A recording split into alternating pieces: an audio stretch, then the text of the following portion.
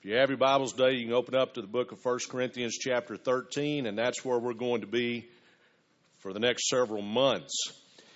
We this morning are going to start this sermon series by looking at the supremacy of love. You know, for the Christian, love is supposed to be the defining characteristic of who we are, of our character, of our person, of our churches.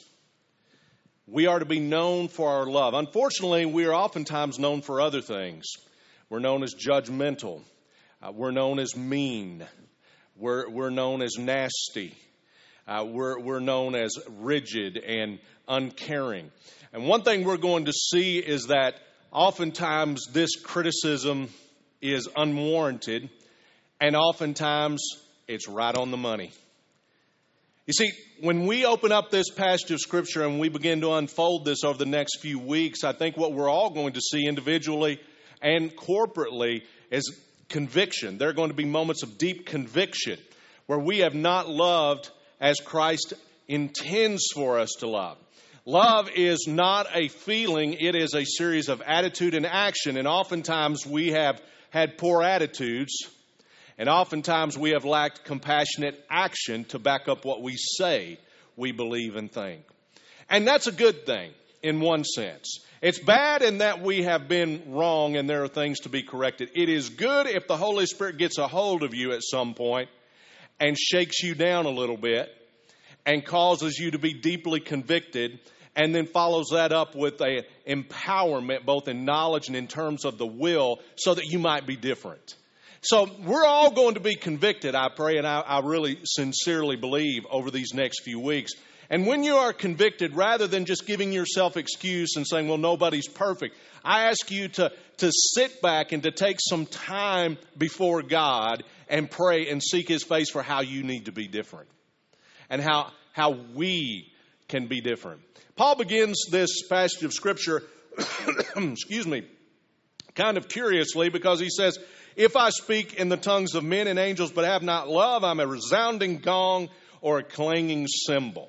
And the background to this, which helps us to understand this first verse, is that the Corinthian church was embroiled in theological controversy over the gifts of the Holy Spirit. Imagine that.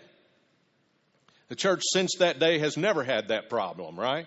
There has never been a day where we have debated or we have been at one another over the question of gifts of the Holy Spirit and how those are practically lived out. You know, this church was founded in such a theological controversy. Did you know that? We've had at different points in our lives as a congregation moments where we've had to repent of not showing one another the kind of love that we should. And in the midst of theological controversy, love, oftentimes is the first casualty. Jack McGorman said, in all religious controversy, love is an early casualty. And it oftentimes is. That's what was happening here in the Corinthian church. Paul looked at this church, looked at these believers, and they were believers. And they sincerely desired God and the things of God. They sincerely desired to walk with God. And yet they were embroiled in theological controversy. They were at one another's throats. And love went out the door. And a lot of other things came in as it left. There was a lot of infighting. Now, praise God, we don't have that right now, right? I mean, praise God that we have peace here. I don't know, one of you guys may be mad at another over something, I don't know, but I think for the most part we're in pretty good shape, right? I think God has blessed us, and we praise God for that, and we pray for that, and we pray God to protect the unity of the body, and that we will love one another. And you know, the unity of the body is preserved quite well when we understand the supremacy of love, when we understand the right priority for this subject we're going to discuss over these next weeks, the subject of love. In light of all of this, and in light of this great controversy, Paul brings it to bear. He brings a few words to bear upon it, which helps them to understand their priorities better. He says, if I could speak with the languages of earth, all the languages of earth, and of angels, but don't love others, I would be as a noisy gong or a clanging cymbal. If I had the gift of prophecy and understood all of God's secret plans and possessed all knowledge, and if I had such faith I could move mountains but didn't have love, I would be nothing. And if I gave everything I have to the poor and even sacrificed my body, I could boast about it, but if I didn't love others, I would have gained nothing. All of this to say that if I was blessed with every spiritual gift and possessed them in such a way that no one had ever been blessed, no one had ever been gifted as much as I, but if I lack love, then it is of no use, of no account, and it is all good for nothing. You get the point so far of what Paul's trying to say to this church embroiled in theological controversy? You can get things right and be wrong. You can have all knowledge and a perfect theology and understand all secrets. And if you lack love, you get it wrong. And if you're blessed with every gift of the Holy Spirit and you can speak in tongues and you can pray and see the sick healed and even the dead raised, but you lack love, then you're nothing. Jesus said in Matthew 22, love the Lord your God with all your heart, soul, mind, and strength. And this was the greatest commandment. The second greatest commandment, Jesus said, is to love your neighbor as yourself. In John chapter 13, verse 34 and 35, Jesus said, so now I am giving you a new commandment. Love each other. Just as I have loved you, you should love each other. And get this. Your love for one another will prove to the world that you are my disciples. Are you proven to be a disciple of Christ because of your church attendance? Oftentimes people want to prove they are believers in Christ by their faithful attendance to church every week. Others will say, I am a Christian. I have been baptized. Had family members that would say such things. I was baptized into the church. Of course, I'm a Christian. And they believe that this act of baptism in and of itself means they're a Christian. It is their mark of identification. And of course, when we're baptized, it is a mark of identification. It is a testimony to what has happened in here. But the thing that really testifies to who you are and really brands you, so to speak, as a Christian is our love for our God and our love for one another.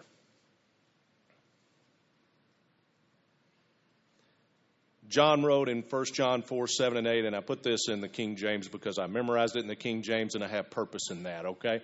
Beloved, let us love one another, for love is of God, and everyone that loveth is born of God and knoweth God. Now get this part. He that loveth not knoweth not God, for God is love. If we do not love, and we're going to look at what love is over these next weeks, but if we do not love, then we are not believers. The mark of a believer is love. So there is no more important subject that we could delve into this fall than this subject of love. Because it will at the same time testify to our spirit that we are actually believers in Christ and also help us to understand how we might be a testimony to others through our love of Christ and love of one another. Now, growing up, we had a little chorus that we sang. Some of you might remember it. Some of you might know it for this verse right here. So this morning I decided that I would take a few moments to go back in time and lead you in worship yet again, right? And so I didn't bother Paul with this. I didn't bother him with another song to learn. I want us to sing together this song, a cappella, okay? And we're going to just enjoy this moment together, all right? It goes, Beloved, let us love one another, for love is of God, and everyone that loveth is born of God, and knoweth God. He who loveth not, knoweth not God, for God is love. Beloved, let us love one another. 1 John 4, 7 and 8. I like that little tag on the end. It's nice, isn't it? Now, you may not remember anything else about this sermon, but you'll remember this right here. And you'll go home humming and singing this tune, won't you? And it'll be all worth it. And if you get nothing else, that's the main thing you needed to get anyway. The sermon is summed up in these verses quite well. The supremacy of love and the mark of the Christian life. The Christian life is to be one of love for God, fellow believers, and those who have yet to receive Christ. And our life is good for nothing without love. Now, this begs the question, what is love? What is love? And what is Paul talking about here? Now, many of you who've been in the church for a long time, you know that there were several different words that the Greeks had for love, and that this word being used in this passage is the one called agape love. And we're going to get into that a little bit. I don't give Greek lessons here, primarily because I don't know Greek real well. I look up all my Greek online, which I think everyone should, right? I mean, there is just too many declensions, too many things to memorize. Amen from the back pew. So, I'm picking on Craig's son-in-law today. He knows what I'm talking about. But some of you guys have attempted it. Some of you have looked at it. You can get a lot of great stuff online nowadays, okay? It's great. But just for a moment, I want to look at this because it is important. You see, what Paul says here when he speaks of love, he is referring to something only possible by Christians as we live out our life in Christ. This is only something that we who have believed upon Christ and received Him as our Savior and received forgiveness of our sins are capable of. No one else is capable of this. Now, everyone is capable of that phileo love, as the Greeks called it, this brotherly love. We can, due to time and circumstance and convenience, be kind to someone in a moment. We can have that kind of companionship with someone because of our interest in some of the same things and enjoyment of some of the same things. We can be buddies with them. We're all capable of that. Everyone is capable of eros, this sexual or physical kind of love. We don't need to go into that. Everyone is capable of that in some way, form, or another, right? I mean, it's proven all around us that people find different ways to partake of that kind of love. But this love that he's talking about here is the agape love. And as one theologian said, he said the word agape love seems to have been virtually a Christian invention, a new word for a new thing. Apart from about 20 occurrences in the Greek version of the Old Testament, it is almost non-existent before the New Testament. Agape draws its meaning directly from the revelation of God in Christ. It is not a form of natural affection, however intense that may be, but a supernatural fruit of the Spirit, as we see in Galatians 5:22. It is a matter of the will rather than a feeling, for Christians must love even those they dislike, according to Matthew 5. It is the basic element of Christ likeness. It is not natural. The love spoken in 1 Corinthians 13 is selfless. It is dying to self in order to serve others. That's what it is. The love spoken here is about the joy of obedience to Christ, the joy of serving others, and the hope of leading another to Jesus. That's what it is. See, each week we're going to tackle a new subject. Next week we're going to look at the fact that love is patient.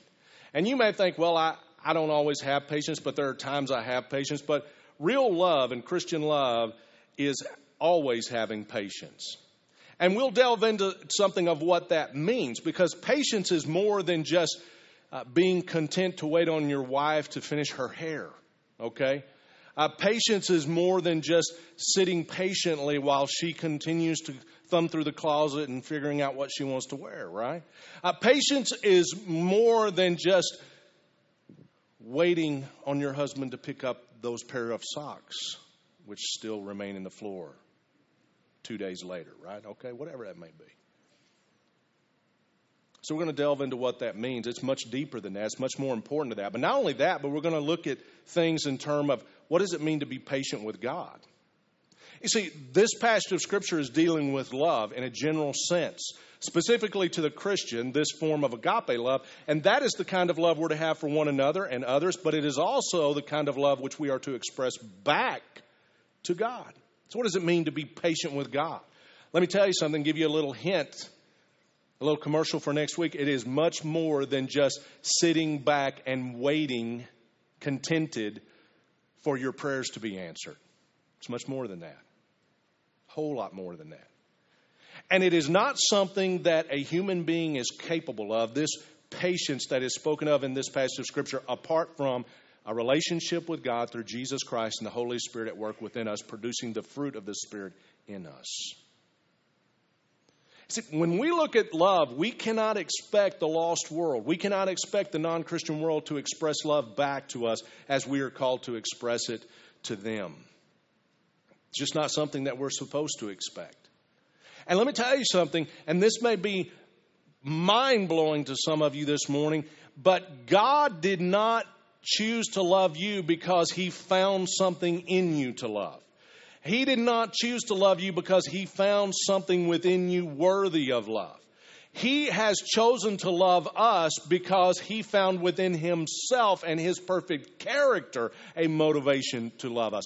We are not going to demonstrate agape love, this kind of Christian love, to the world around us because of anything the world offers us or anything they do for us. We will not look all the time be patient, all the time be kind, and so on and so forth. We find it within ourselves, the Spirit of God living within us, the ability to choose to love them in spite of who they are, not because of who they are. You see, the love being spoken of here goes well beyond you. If you think you're going to learn 5, 6, 8, 10, 12 things that you can do to show someone that you love them, I have something altogether different for you in these upcoming months. This will be much more life-altering than that. You see, this is a passage of Scripture that we quote and speak and read in various circumstances of life, especially at the altar. I mean, so many of you here today got married, and this passage of Scripture was read at your wedding. And it's a great one for that. And we gloss over the words, and we think of these things in terms of, yes, you need to be patient with your husband. Yes, you need to be kind with your wife. Yes, you do not need to ever keep a record of wrongs. And we think that just on the surface, what the words say, that's what they mean, and that's what we need to do in order to demonstrate love. But it's much more than just all of that. It is an attitude. It is a spirit. It is a mindset. It is a heart set that only the Spirit of the living God can produce within us. So when Paul is talking about love here, we go beyond just the surface of what these words may mean in the vernacular of the world around us. They mean something much more to us as believers in Christ. And it will change your life to see so. You see, Paul's talking here about a deep kind of abiding love from Christ. And he juxtaposes that. He takes that and places that in opposition to this love the world shows. You see, that the actions, the love, I put in quotes, that man will show to one another.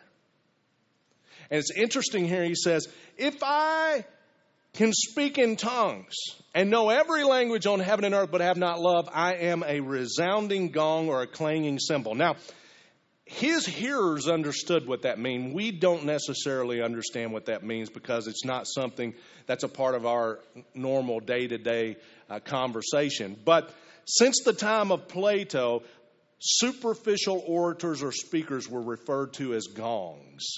If you were someone who just spoke in a superficial kind of way, if you were a speaker who just offered a superficial kind of language and just surface kind of language, if you went up and gave talks which were that deep, people would consider you to be a clanging gong. You're just a bunch of noise. You're not making any real difference in anyone's life. So Paul's saying you could have a lot of knowledge and a lot of understanding, but if you don't have this kind of love, which only comes from the Spirit of the living God and can express those things in that love, then you're just a resounding gong. You're just a bunch of noise. Your life is a superficial kind of life. You can believe and have faith and say the right things, but absent the love of Christ, your words are hollow and without power. Let me tell you something. There are a lot of churches, and I pray we're never one, and I pray that I'm never this kind of preacher, but there are a lot of churches right now, this morning, which are filled with the noise of resounding gongs. And there are a lot of people, Christians, who are not walking with Christ, not walking in such a way that the fruit of the Spirit is being obviously produced in their hearts. Their life is superficial and hollow, and they are just resounding gongs. There's no power in what they say. There's no power in what they do. There's no power in how they live. They may be kind to someone, but there's no power in it. It makes no difference. It makes no impact. And let me tell you something. When that happens, it's not because the gospel has lost its power. It's not because the Holy Spirit has lost the ability to change the hearts of men. It is not anything to do with God. It is with us where the problem lies. And that we have become a resounding gong because of our lack of love. It's one of the greatest problems in the church today. People look at us and say, where's the love? And as I said earlier, some of those things are unwarranted. Folks want us to just accept every sin under the sun and call it righteousness. And if you don't do that, they say, well, you're unloving. Love is. Into something it's not. But oftentimes our attitudes have been unloving. We demonstrate a lack of patience. We demonstrate a lack of kindness. We keep record of wrong. We don't forgive. And because of our attitudes, and because of our lack of compassionate action, where we say, go and be well fed without giving them food. Where we say, I wish you well without offering them a hand to lift them up and help them be well. And again, I could go on with example after example of where we have lacked compassionate action to back up what we say, where our attitudes have been poor and lacked any kind of resemblance to what the Spirit of God has called us to. And as a result of that, the world looks on to our message and says, there's no difference between you and everyone out there, and there's no reason to come in here and to give lip service to what you say you believe. And one of the best things ever said to me, and I mentioned this before to you, was the words that an evangelist taught me. Evangelist spoke to me in his greatest thing that you can ever do is just love the people. He said the greatest thing you can ever do as a pastor is just love the people. Just love the people, love the people, love the people. When they're hard to love, love them. When they're impossible to love, love them. When they're easy to love, love them. Just love the people. Because you see, it doesn't matter how good a speaker you might become. It doesn't matter how good a musician you might become. It doesn't matter how great a singer. It doesn't matter any of the gifts that you might have. None of those things matter if people know you don't love them.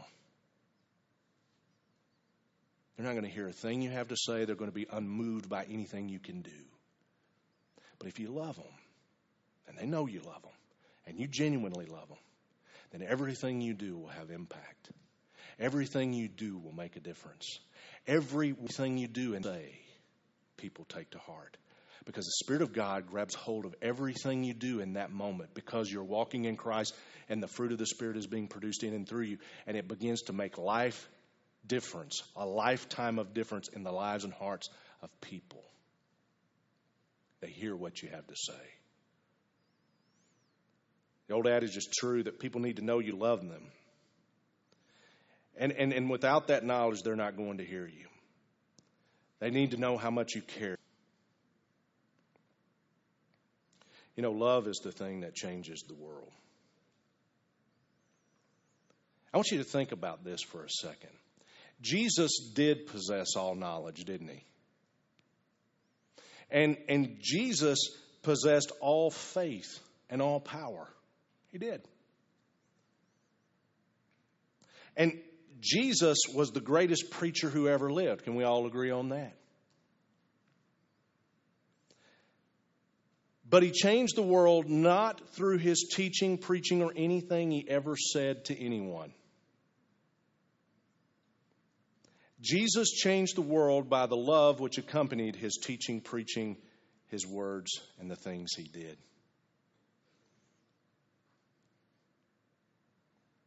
It wasn't the preaching and teaching that changed the world. It was the love accompanied. The love which accompanied that preaching and that teaching, which produced the greatest sermon of all, which was the cross. See, the actions that he performed on earth culminated in the greatest act of all, which was his hanging on the cross to die for our sins. It was the love that he had in his heart which put him there. It was the greatest act of service that was ever given to any person. The greatest act of service which could ever be demonstrated or given to any person. And it was produced by his love for us. Love saved us. And here's the kicker. God has allowed us to be a part of the change that the world needs by doing the same. You see, it's not about the talents that you have. It's not about the giftings. It's about the love that you have. And every single one of us has the opportunity and the privilege to do that.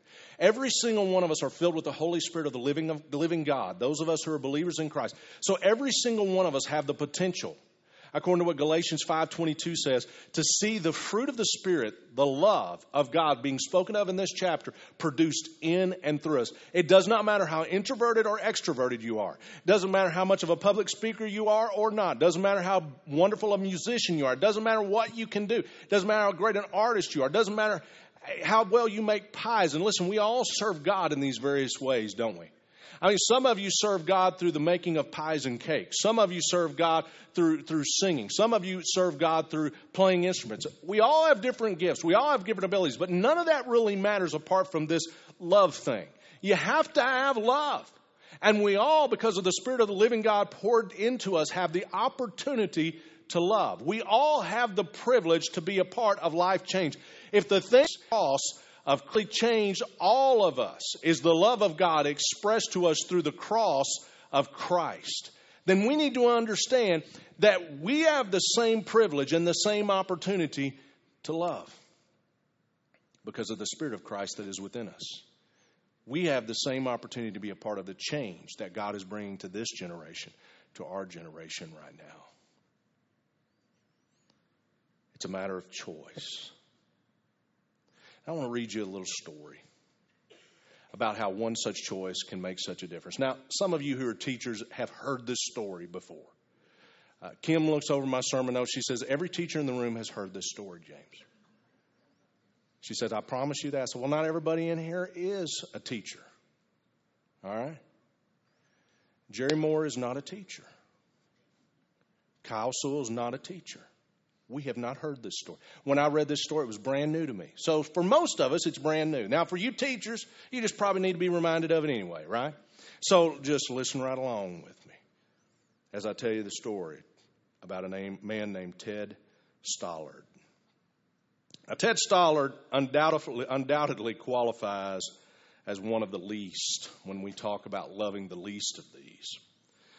He was turned off by a school, very sloppy in appearance, expressionless, unattractive. Even his teacher, Miss Thompson, enjoyed bearing down her red pen as she placed X's beside his many wrong answers. Anybody ever have a teacher like that?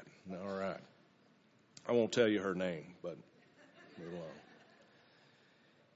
If only she had studied his records more carefully, for they read, first grade, Ted shows promise with his work and attitude, but has a poor home situation. Second grade, Ted could do better. His mother is seriously ill, receives little help from home. Third grade, Ted is a good boy, but too serious. He is a slow learner. His mother died this year. Fourth grade, Ted is very slow, but well behaved. His father shows no interest whatsoever. Christmas arrived that year. And the children piled elaborately wrapped gifts on their teacher's desk. Ted brought one too. It was wrapped in brown paper and held together with Scotch tape. Miss Thompson opened each gift as the children gathered around to watch. And out of Ted's package fell a gaudy rhinestone bracelet with half of the stones missing and a bottle of cheap perfume. The children began to snicker, but she silenced them by splashing some of the perfume on her wrist and letting them smell it. She put the bracelet on, too. At day's end, after the other children had left, Ted came by the teacher's desk and said, Miss Thompson, you smell just like my mama, and the bracelet looks real pretty on you. I'm glad you like my presence. And he left. Miss Thompson got down on her knees and asked God to forgive her and to change her attitude. The next day, the children were greeted by a reformed teacher, one committed to loving each one of them, especially the slow ones, especially Ted. Surprisingly, or maybe not surprisingly, Ted began to show great improvement. He actually caught up with most of the students and even passed a few. Time came and went. Miss Thompson heard nothing from Ted for a long time. But then one day, she received this note. Dear Miss Thompson, I wanted you to be the first to know. I'll be graduating second in my class. Love, Ted. 4 years later, another note arrived. Dear Miss Thompson, they just told me I'll be graduating first in my class. I wanted you to be the first to know. The university's not been easy, but I liked it. Love, Ted. Another 4 years passed and another note came and it said, Dear Miss Thompson, as of today, I am Theodore. I'm getting married next month, the 27th to be exact. I want you to come and sit where Mother would be and where she would sit if she were alive. You're the only family I have now. Dad died last year. Miss Thompson attended the wedding and sat where Ted's mother would have sat. The compassion she had shown that young man entitled her to that privilege. And the real question is for us this morning is, will we have the courage to start giving to the least? Will we have our own Ted Stollards in our life? And even if that doesn't happen, will we be faithful to God, who has always treated us, as unworthy as we are, like we are very special people? You see, we all have the opportunity. We all get to play a part. We all have the privilege to be a part of changing the world, really changing the world, not just beautifying the world, not just making it a prettier place, not just making it more tolerable, but change, real change that affects eternity. We all have that privilege. It's a matter of choice to depend on Christ to live His life in and through us. You see, in order to participate, we have to decide that we really believe that love is supreme. We must pray and commit ourselves and our lives to God. In John chapter 13, Jesus is nearing the end of His life.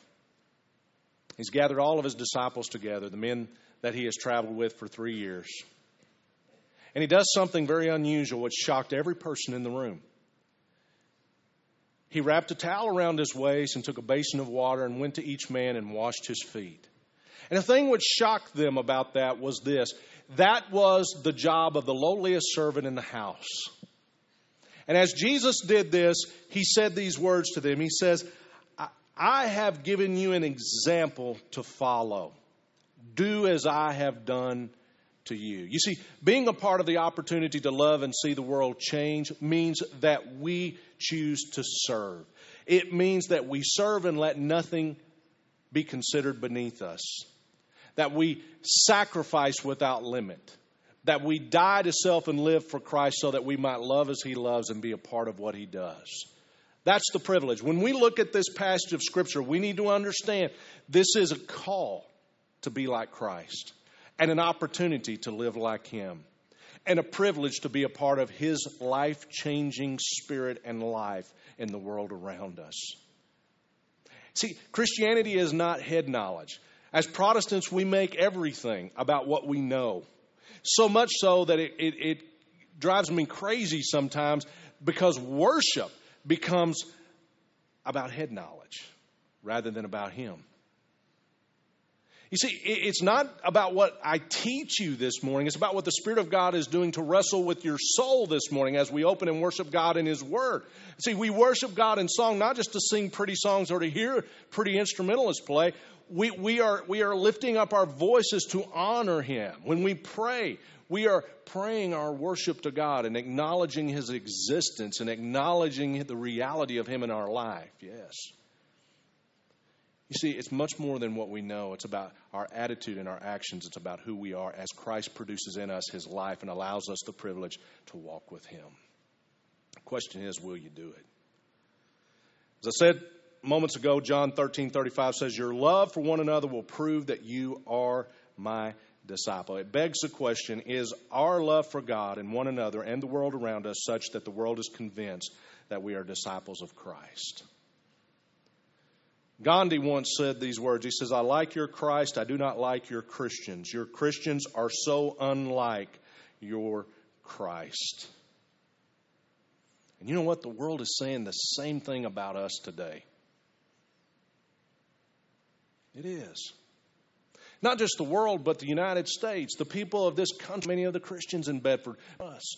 And not only that, but the people of Bedford might say the same thing about many of the Christians in Bedford, because we don't love. We're not known by our love, by our sacrificial, death to self, life in Christ, service kind of love. C.S. Lewis, in his book Mere Christianity, says, don't waste your time bothering whether you love your neighbor. Act as if you did. As soon as we do this, we find one of the greatest secrets. When you are behaving as if you love someone, you will presently come to love him. If you injure someone you dislike, you will find yourself disliking him more. If you do him a good turn, you will find yourself disliking him less. There's a great power in love to change others, but there's also a great power in love to change us. As we are faithful to obey Christ and begin to follow him and to walk in the Spirit, as we begin to love and make the matter of the will a choice to do so, even those who are unlovable and unlikable, God begins to change our heart and make us different. Because see, some of you this morning are saying, I want to love, but there are some people I cannot love. There are some people who are difficult to love. There are some people that are just flat impossible, and I can't imagine ever loving. And yet God has called us to love, just as he called us to forgive last week. And it is beyond you to do so. But in Christ we can. God taught me this lesson a long time ago. It's kind of funny how it happened.